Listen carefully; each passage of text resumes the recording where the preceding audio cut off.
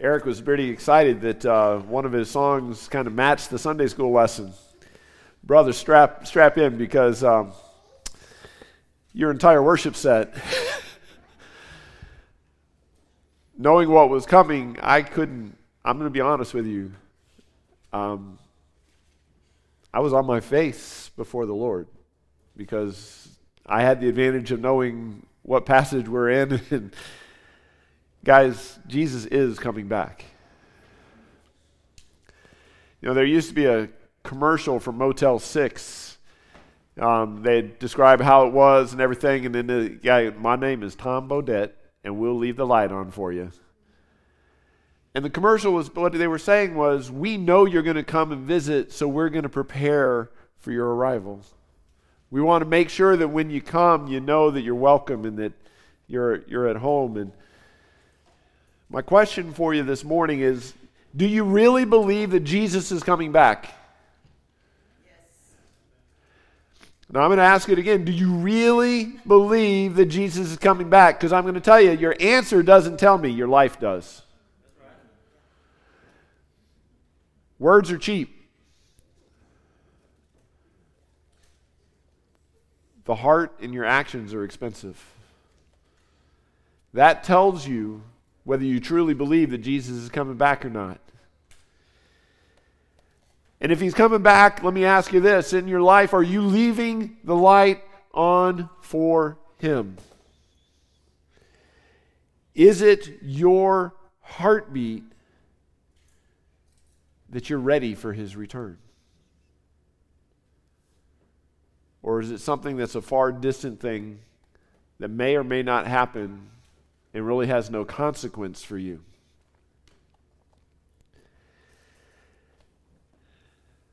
Because I'm telling you, he is coming back, and there are consequences. There are absolutely consequences for whether you're ready or not.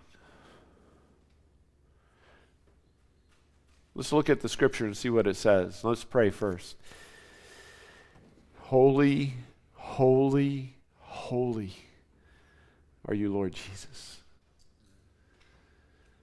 You are righteous and merciful and graceful. And Lord, is that mercy and that grace that we fall into.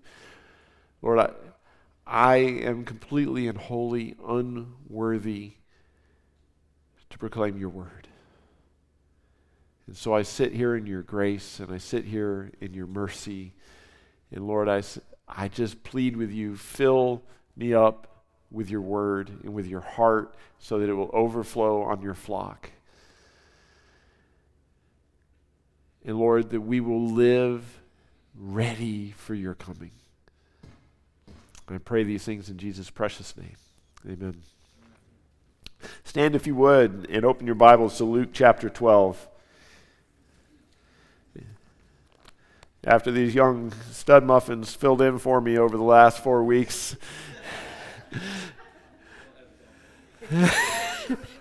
I did that just for you, Charles.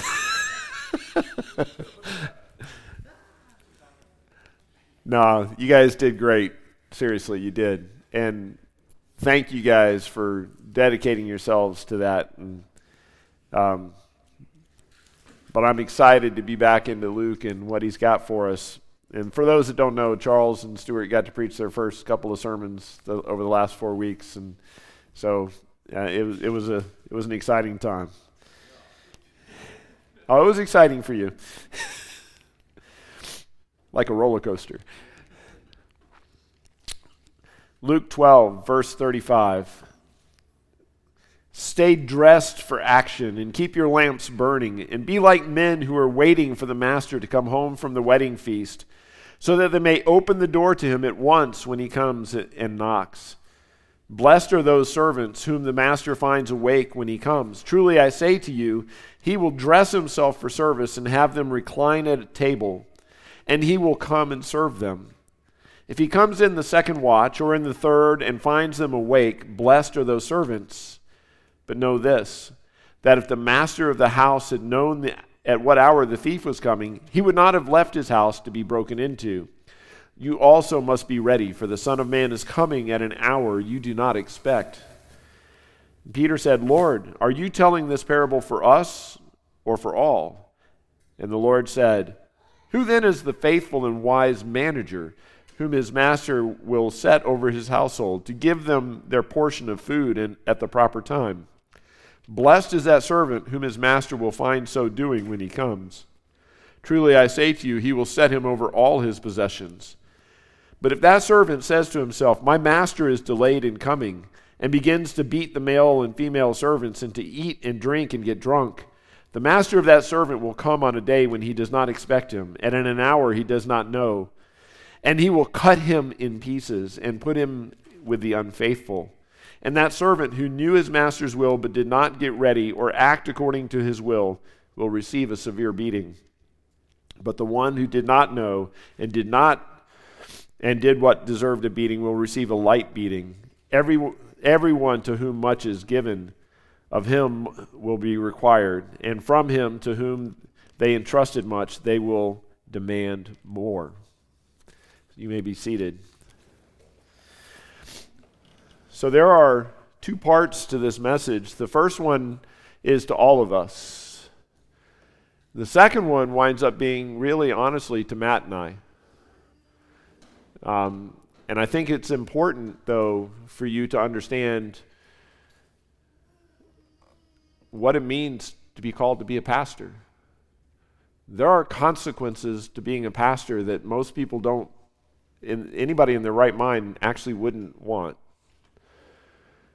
Except for the call of the Holy Spirit, no one should be a pastor or even really a leader in the church. It should be a call, because if not, you're going to do it in the flesh, and if you do it in the flesh, the consequences can be dire. But let's look at us for a second. In 35 and 36 it says, "Stay dressed for action and keep your lamp burning, and be like men who are waiting for their master to come home from the wedding feast." Now, a little help on how do you interpret parables. Some people, it's a real temptation to get really allegorical with parables and try to take every little part of a parable and make it mean something. But the way parables are supposed to be interpreted is that one thing is like another because of this. And so you and I are like the servant who is waiting for the master to come home, because the master is coming home. Jesus is coming again. And so what you have to realize here is the point of this message, that this parable that Jesus is saying, is we're supposed to be like a servant. And what the language he uses to say to be ready like a servant, it says, first off, be dressed for action. Now, in biblical times, they would wear the long flowing robes, right? We've all colored the little pictures in Sunday school, and with the long robes and everything. Ladies, how hard is it to run in a long dress? How easy is it to get snagged and tripped up in a long dress? Very. Yeah. So what they would do is they would take their robes and they'd pull them up and they'd tuck them into their belt so that it became like shorts, skirts. Yeah. The biblical times were the first place that there were these skirts things. True though.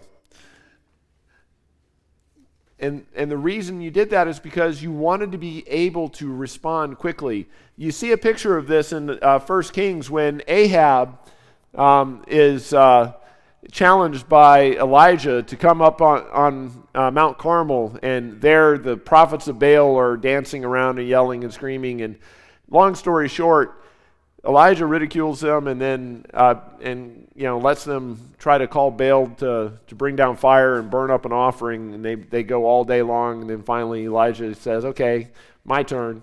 He says one prayer. God takes not just the offering but all the water he poured over it to make it impossible, and so on and so forth. And at the conclusion of that, Elijah says, "Hey, the drought that's been on the land, I'm going to end." And sends a message to Ahab and says, hey, there's rain coming. You might want to get on your chariot and get down this mountain before it starts pouring. And Ahab starts riding down the mountain. Well, God, the Holy Spirit comes on Elijah, and he girds himself up. He tucks that robe up in his belt, and then he outruns the horses down the mountain. It's this idea that you're getting ready for athletic action, that you're getting ready to move and take action. And so as a servant in the house, you're so concerned about the fact that your master will be home soon, and you want to be ready to get to the door, to open the door, that your chores will have been done, that all the things he left for you to do will have been done, that you hike up your robe so there's nothing hindering you. As a matter of fact, if you would, flip over in your Bibles to Hebrews chapter 12. I think this passage captures what Jesus is getting at. Now, we're going to look at three things. We're going to be looking at the fact that what's it mean to be dressed for action? What's it mean for our lamps to be burning? And what does it mean for us that we are waiting? And in dress for action, in Hebrews 12:1, it says, therefore, since we are surrounded by so great a cloud of witnesses, let us also lay aside every weight and sin which clings so closely, and let us run with endurance the race that is set before us.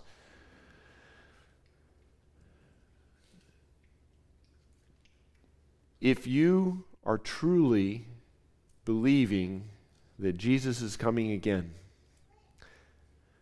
your life will reflect the fact that sin and distractions are put away. That you will take those seriously, and you will try to remove those from your life so that you are quick and ready to respond to your master's commands and callings. This ties in with what we've been hearing from Jesus, right? He went through a whole series. Beware the yeast of the Pharisees, which is hypocrisy. Don't be hypocrites. Then he went on and he said, don't be lovers of money, right? And he went on and said, hey, don't start thinking more highly of yourself. Remember the fool who built barns and said, I'm going to live my life in luxury, and Jesus said in the parable, said, you fool, your very life will be called for tonight. The one that honestly I struggled with, because I know in our society, in our culture today, between social media and what I call the trophy generation, where everybody's got to be successful, we live in a world where struggling and failure drive people into the ground. This idea that everybody will be perfect. It's just like with Sunday school, right? We're trying, and I've told you guys from the very beginning, we're going to be a church that is different from this avenue. Most of the time in churches, if you try something and it doesn't work, you throw it out and you say, we'll never do that again. And what's funny is I've seen churches where they made that statement 3 decades ago and they still won't try again because it failed at some time back there, and there's somebody still in the church alive that was there when it happened. Sometimes a good idea can be executed poorly. Sometimes you got to learn as you go. There's not a place in the world outside of the church that you don't try things and fail and then try again. We're doing that with Sunday school. We're trying something new with systematic theology. We're not quite sure how to exactly pull it in to make it all work, so we're going to keep trying until we get it. You're going to give us feedback. We'll adjust. We're going to keep trying until we get it just where it actually gets what we want it to get done, and that's the way we're going to be as a church.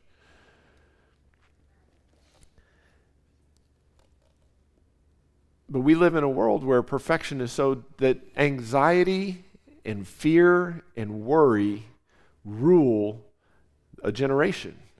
Actually, I think it rules 2 or 3 generations. I saw it in the Navy. I see it out here. I see it in counseling all the time. When I grew up, I never heard of anybody having an anxiety attack. I'm sure they happened, but it was rare. It's hard for me to find somebody that doesn't deal with anxiety and anxiety attacks today. It's prevalent. But you know what? God's word still calls it a sin.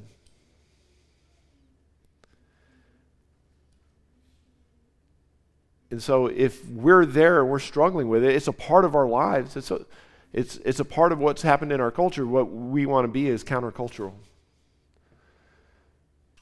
Because we want to remove the entanglements that prevent us from being ready to serve our master. So when I preach a sermon on something like that, trust me, I get the fact that it's hard, that it's difficult. But listen, Jesus Christ is coming again. And he gave us tools and encouragements to not be greedy, to not be covetous, to not give into, not that we don't struggle with, but that not give in to anxiety, to not quit and just say, oh well, I can't. I mean, this is the battle of our culture today. We now have this thing where we say, I am just like this and this is just the way I'm going to be. And it doesn't matter if it's sinful or not. We now wear tags that say, this is who I am, and therefore I can be like this, I can sin like this and be okay and please God. This is the only thing we have that says what pleases God and what doesn't. Our culture doesn't get that authority. And so if you're going to serve your master, these things that we talk about from the scripture, if you're going to be ready for action, you cannot give up fighting. I'm not telling you that the struggle is going to be easy. But understand this, I cannot ever, no matter how deeply you're hurt or disturbed, I cannot ever tell you something okay if this says it's not. I can't. And we'll get back to that in a minute and tell you why. If this says something has to be dealt with, then in pure love and with compassion, I'm going to tell you it has to be dealt with. And I don't have a choice. And if you want to live as if you're ready for the King to come, you also don't have a choice. You have to gird up. You have to deal with that. You have to work at removing that hindrance. Sin and distraction. How many of us value comfort over godliness? How many of us value importance in our egos over godliness? How many of us value things of the world over godliness? How many of us value success over godliness? I can tell you today that there are pastors all over the country whose churches and them value success over godliness. Their Sunday will be measured by how many people were sitting out there listening. It'll be measured by how many people were online and what the offering was today. And they're going to measure their success on that, not on their obedience to the word, not on the godly character that was reflected in the flock, not on the way that the flock treated each other. They'll know that you're my disciples by what? That you love one another. The way you guys treat each other matters. That's more important to me than how many people are in those seats. How you guys treat each other is much more important to me than how many people are in the seats here today. Because that's what this says.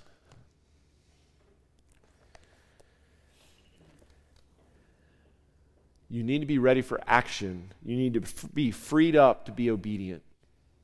And if you're greedy and selfish and egotistical and suffering from fear and anxiety, if those things are there, you've got things wrapped around your ankles keeping you from running so that when the master comes to the door, you're not ready to go and answer it.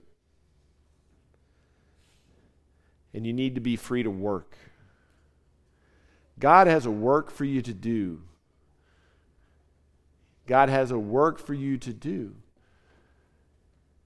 How many of you guys, D'Angelo, Gentry, how many of you guys at work right now have somebody that God's burdened your heart for? At work. What you going to go do tomorrow? Anybody, God put a burden on your heart for somebody at work? How about, who's got a neighbor that God's put a burden on your heart? Yeah. If you're tangled up in sin and you're tangled up in distractions, then you are not free to go do the work of the kingdom. And what the work of the kingdom is about keeping your lamp lit. The one act that Jesus is talking about here that the servant needed to do is to be ready to answer the door and to have his lamp lit so that when the master came home, the house was full of light. Over in Matthew chapter 5, it says, 5:14 and 16, it says, "You're the light of the world. A city set on a hill cannot be hidden. Nor do people light a lamp and put it under a basket, but on a stand, and it gives light to all in the house." You are a light to the world. Jesus living in you and through you is exactly how the world sees Jesus. And if you're encumbered with sin, if you're encumbered with distractions, if you're seeking out everything but God, then what happens is the world looks for Jesus and all they see is your junk. So if you got an ego and it causes you to be prideful and you start wearing thin on people because of that, they're seeing you, not Jesus.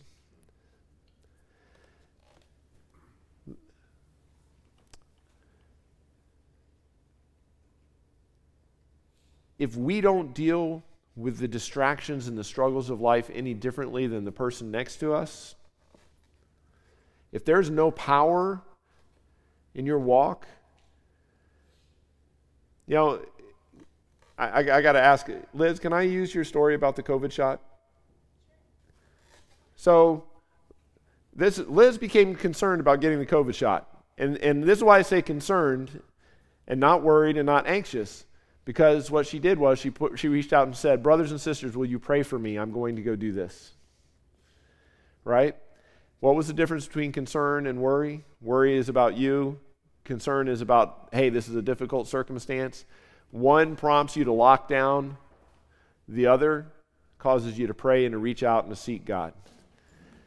That's a perfect example of light. But if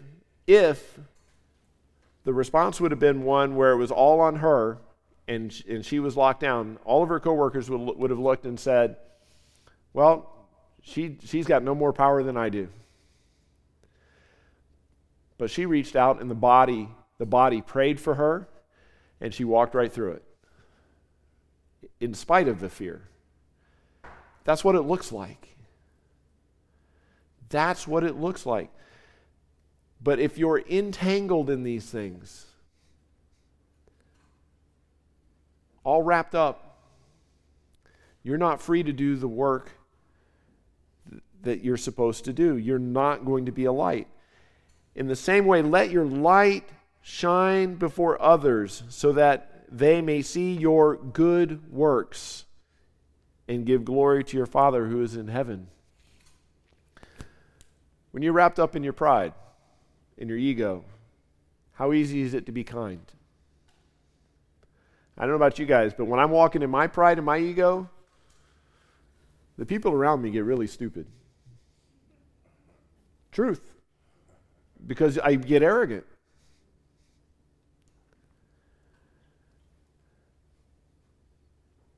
If I'm walking in my fear, if I'm worried about something and I don't think, and this usually happens with Margie. If I'm really wrapped up and anxious about something, and she comes and tries to talk, I get defensive and angry because she doesn't understand and she's not giving me the right advice and she's not helping me in the way that I need help. It all becomes about me. And there definitely isn't any light shining.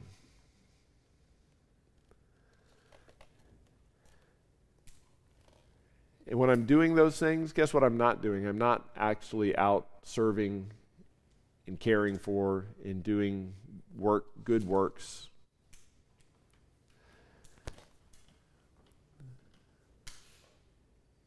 We must be about our Father's business. If you're not forgiving, if you're not handling conflict differently, if you're not selfless, if you're not generous to those in need, there's something broken.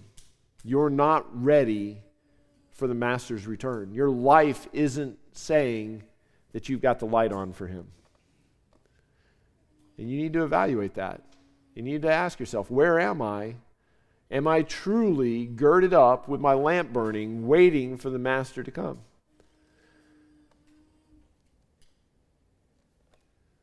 A lamp's got a purpose. In the ancient world, I want you to imagine, okay, how many of you guys have walked down a street with no street lights on? How scary is that? Okay? Guess what life in the ancient world was like all the time?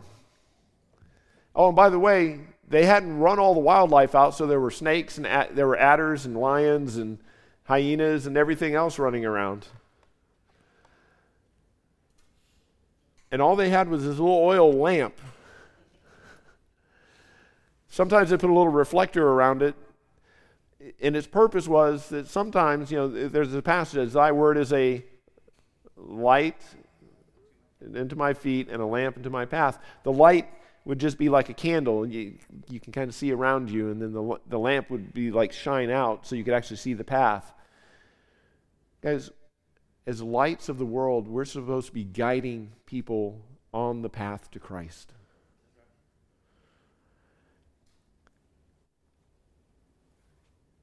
That means that we are supposed to be living in holiness. We're supposed to be sharing the gospel. We're supposed to be doing acts of righteousness before men. Not for our credit, not for our glory, not to have, but rather that the Lord Jesus Christ would receive glory and honor for changed lives. And if you're not doing that, your lamp is not burning. I'm not encouraging you to, I'm telling you to evaluate. If your world is all about you, and you never think of anyone else, you never reach out and you never think of anyone else, and you don't do acts of kindness for others, your lamp is out. Period. And if you want to see a change in your life, if you want to find a different way to be, light your lamp. Start doing things for others in order to point them to Christ. Stop being selfish and self-centered.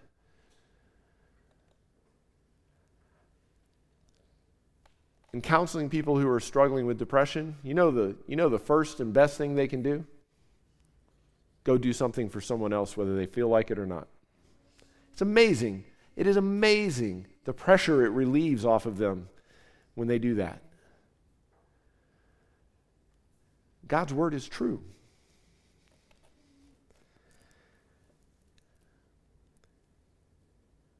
So we're girded up, the lamp is burning, and we're waiting for Christ. In 2 Peter 3, 1 through 13, I'm not going to read it, but it basically says this. We're supposed to be We're supposed to be living lives that are holy and righteous as we wait, and we're to pray that his coming would come quickly. We should be praying that the Lord will come quickly.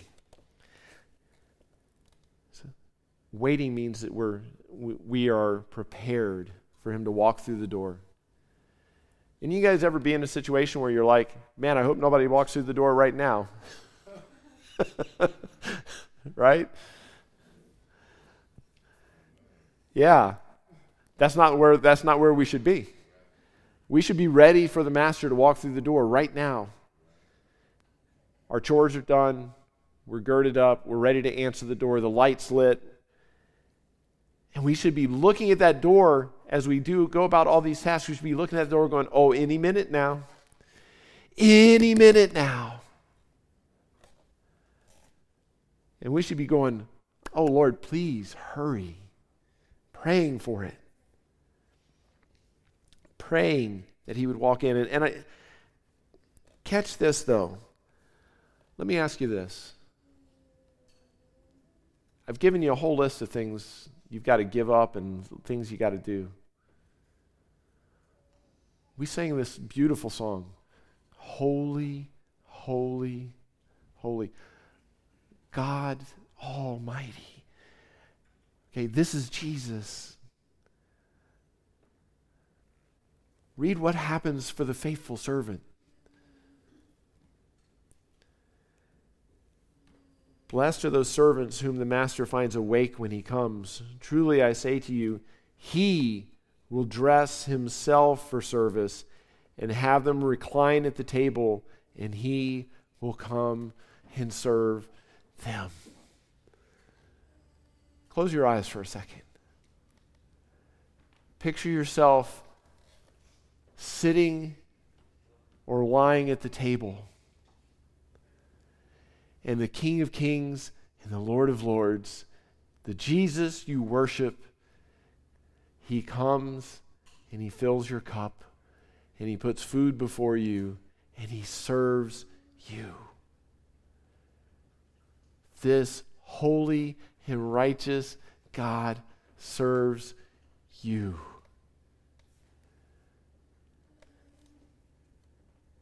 How much would you be willing to trade to experience that? How much would you be willing to give to experience that?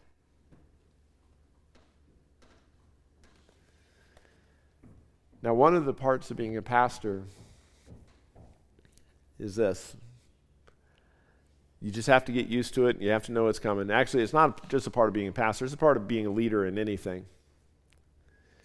Everybody who's not responsible for the final results has a better idea than you. It's just the way it is. Everybody has a better way of doing things than the leader. Right up until, and this is the great part about the way God brought me into ministry. It's like everybody is so confident that they can lead better than the leader, whether it's a pastor or your boss or whatnot, right up until the point that your decisions actually have a consequence that you'll have to pay. When you have to pay the consequences for whether your idea is a good idea or a bad idea, suddenly your idea seems a little shakier than you thought it was. And that's a universal truth. When you have to pay the consequences for your actions and your decisions, there are a lot fewer people who are ready for leadership.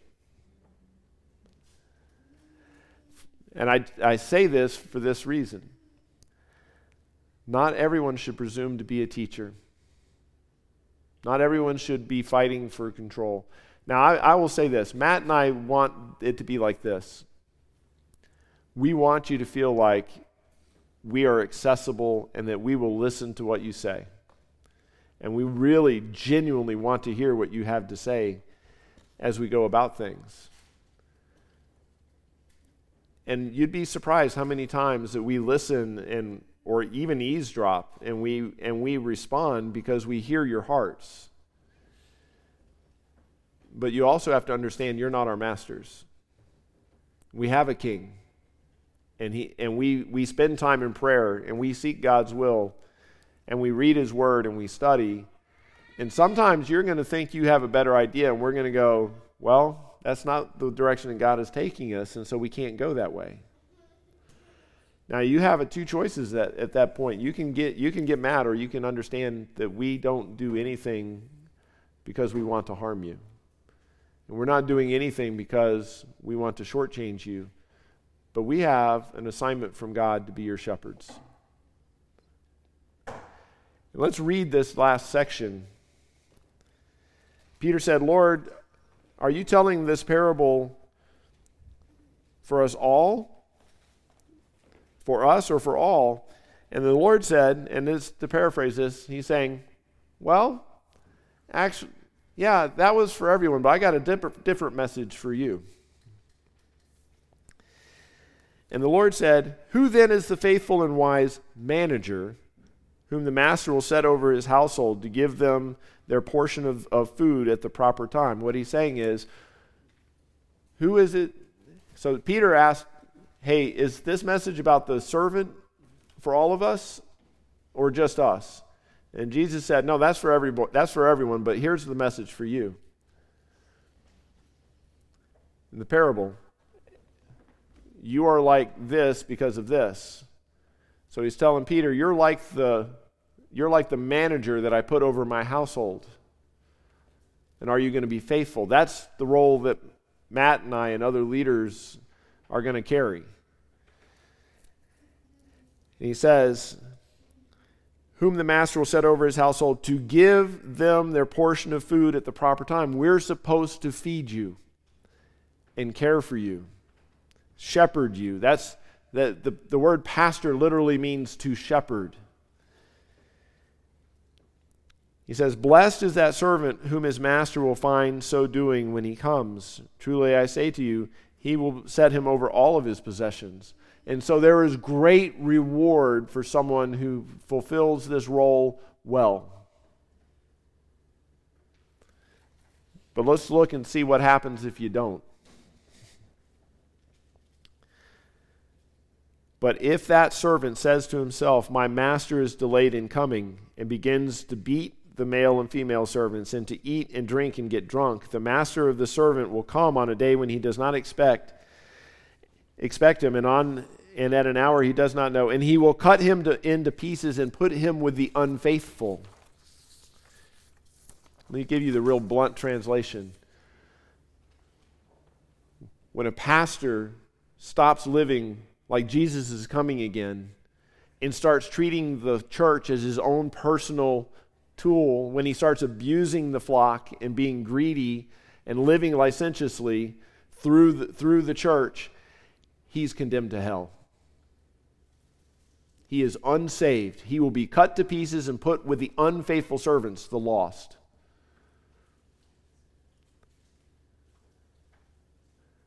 Matt and I cannot steer from being your shepherds. We must feed and care for you the best we can, and the person we answer to for that is God himself.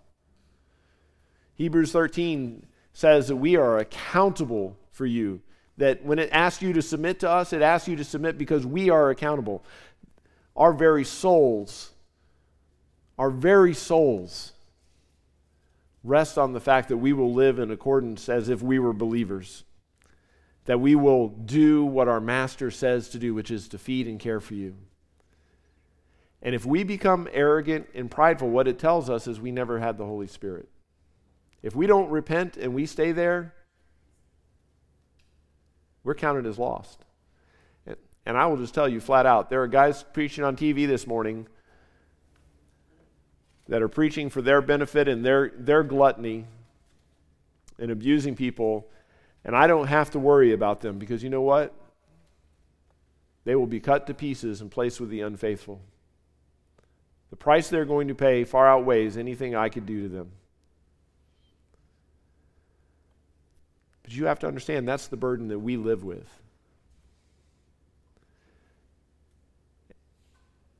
So I'm asking that you be sheep that are willing to follow. We want to hear your hearts because we are better We are better when you guys feel free to serve and to use your creativity and the gifts that God has given you. We are better when we hear your voice because we are limited. We're only two guys, and we're too much alike, so we have almost no... Our strengths are kind of like locked in a little ball here, and we got a bunch of things we're not good at. And then on top of that, we're guys, so there's a lot of things we just get wrong. We need to hear from you. So don't think that we don't care to hear from you. We want to hear from you. And there will be things that we adjust because of what we hear. But you have to understand, if you bring something to us and we say, no, that can't be that way, we are not going to be a consumeristic church. We're not going to try to please you. We're going to try to please our master. We're going to love you. We're going to love you as best we can. And we're going to care for you just as best we can.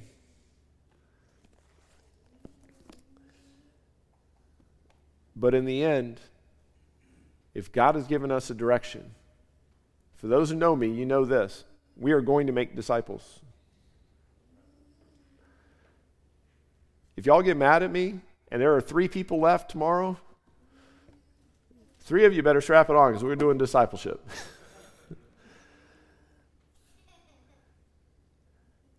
Matt's going to bring the truth. That's his gifting.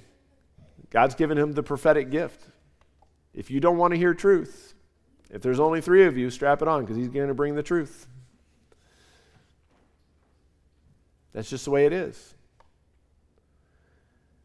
We're going to do what God has called us to do. What you need to take solace in is this, is that God has told us to care for you and to love you and to feed you. For those of you who are slightly older, like Roger, I haven't given you an old guy joke in a long time, Roger. I've been on vacation. Yeah, I know. But you know, some of us who have been in the church a long time, we get pretty comfortable with the way we want church to be, don't we? And it's real easy for us to think we don't really need what everybody else needs.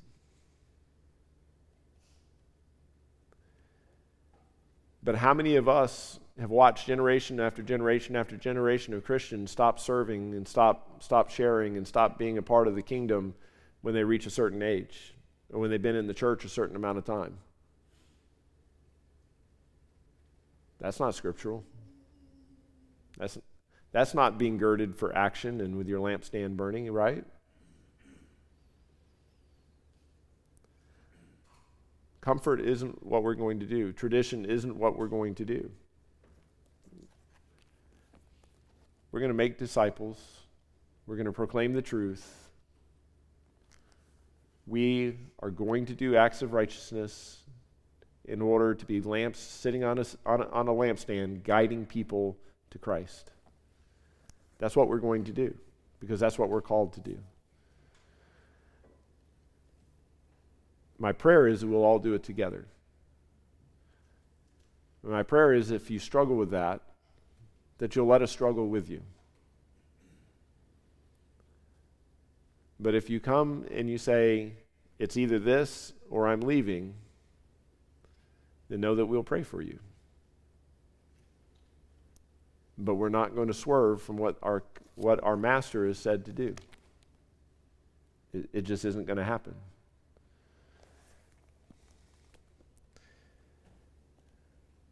And the consequences for us to do otherwise are dire. Do you understand that?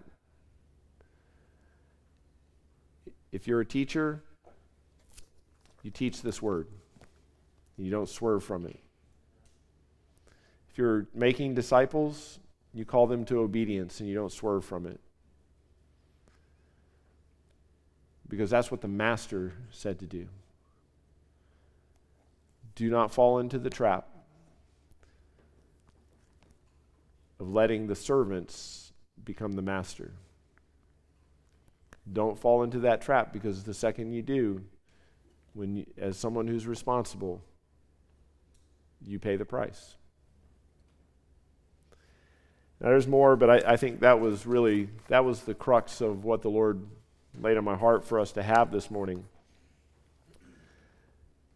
I need you to ask yourself this question this week. Last week, the last 7 days, how did I live girded up? What got me entangled? What do I need? Where do I need to tuck my robe back in because it's fallen out? So how did I live girded up? How did my light shine? And evaluate. Am I really believing that Jesus is coming at any time? Do I really believe, am I looking at that door going, any minute now, he could come walking through that door? And if not, what do we do when we find ourselves where we're not supposed to be? Not rhetorical. What do we do when we find ourselves where we're not supposed to be? We confess, repent, turn back to Christ, right? That's all. If you find that you were there, just repent and say, okay, Lord, how can I be different this week? That's all. Just repent. Turn from that, turn to Christ. Keep walking. Do something kind for someone this week. Confess that sin that's been bothering you. Put it away. Let's pray. Father, let us be a church girded up, our lamps lit, waiting anxiously for you. Lord, let us be a flock where we as shepherds so greatly love the flock and care for the flock that they're at ease. Lord, let our flock be sheep who follow because of you, not because of us. And Father, I pray that even in our imperfectness and our brokenness and our messed upness, Lord, that you would use us to do great and mighty things for your kingdom. That we would be ready when you walk through the door. That we would be that faithful servant in all that we do. And I pray these things in Jesus' precious name. Amen.